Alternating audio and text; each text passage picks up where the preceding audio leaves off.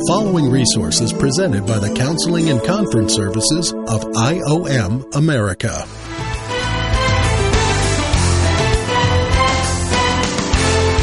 Welcome to A Counselor's Point of View. Hi, my name is Steve Finney, and I will be your host. We want to welcome our online podcasters. This message is called Seeking Forgiveness, page 129 in your workbook. Seeking forgiveness is the most difficult part of forgiveness. It's the most ignored part of forgiveness. And the reason why is it's so public. People are listening. People are having a dialogue with you. It's a lot of face-to-face kinds of stuff, and it's very, very difficult. So the indwelt Christians are required by God to go and seek forgiveness from all those whom we have offended by direct actions of hurt or reactions by us. Keep this in mind. Every single offense committed on you, there's a minimum of 5 sins you commit in reaction. They have 1 sin to confess. You have 5 or more. Resentment, bitterness, lack of communication. You can see the list growing very quickly to their 1 offense.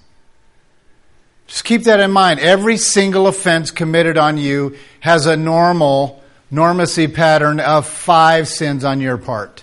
So you want to do the judgment thing? I can tell you who's going to lose on that deal. So quickly I'm going to walk you through these slides. Forgiveness actually requires blood, a washing. Something's got to wash this thing out. So to get the forgiveness thing going both ways, there has to be appropriation by both parties, person 1 and person 2, to appropriate the identity of Jesus Christ, the blood of Christ. Sowing to the flesh is, you may start out in the white zone, innocent, and you keep sowing to the flesh. In due time, it's going to get darker and darker and darker and darker, whether these are weeks or years. You're going to start sowing, and then the reaping you get back from that is withdrawal, despair, anger, fear, anxiety, sleeplessness, obsessive things, bad thoughts, abuse, guilt, whatever. I will reap corruption. Next diagram shows us the Seeking Forgiveness 102 is you gotta start somewhere, and starting in the dark place is the best place. Start sowing to the Spirit in the midst of the dark place.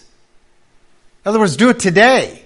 Write the name down, appropriate these lessons and teachings, and just do it. So therefore, you sow to the Spirit. You reconcile past and new conflicts so that the reaping that comes back on you brings orderly life, godly responses, mind of Christ, etc., etc. Just by going to them and doing this, getting it done. Seeking forgiveness, rebuilding relationships is when this whole cycle starts going where the offender goes to the person, seeks forgiveness for their part. See, Jesus said in Matthew 5, He didn't say, go to your brother if you have committed sin against them. That was duh.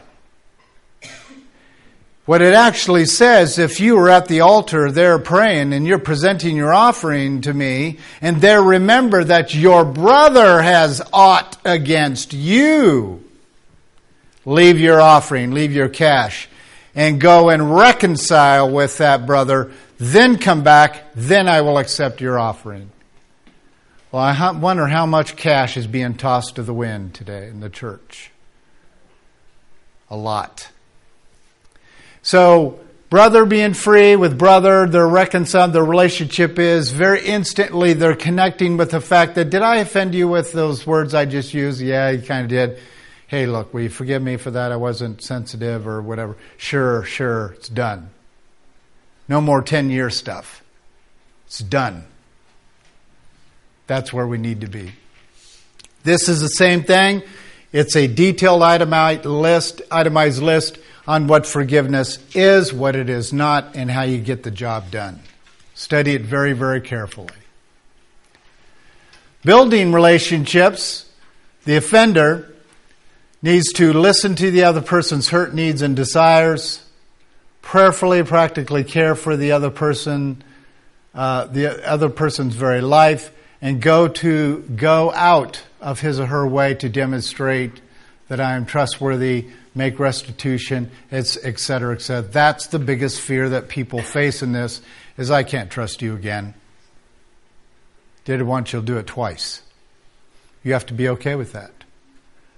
The offended forgives the offender, blesses those who curse them. They pray for them, love them, do good things for them. They serve them, and they're still being abused. In other words, the other person may even have a problem with forgiveness, but they're still engaged in doing the praying for them and reaching out to them. That's the evidence. That's the proof in the pudding. You truly did extend forgiveness. They don't keep a record on it anymore. Trust builds at least one way. But ideally, both need to get into a position of thanking God for what happened and what you have learned from it, because it formed a new habit of seeking forgiveness from that day forward. That is the simple message of, I'm going to skip over this video, that is the simple message of seeking forgiveness, which happens to be probably the toughest. This resource has been presented by the Counseling and Conference Services of IOM America. For more information about our ministries, visit us online at iomamerica.org. That's iomamerica.org.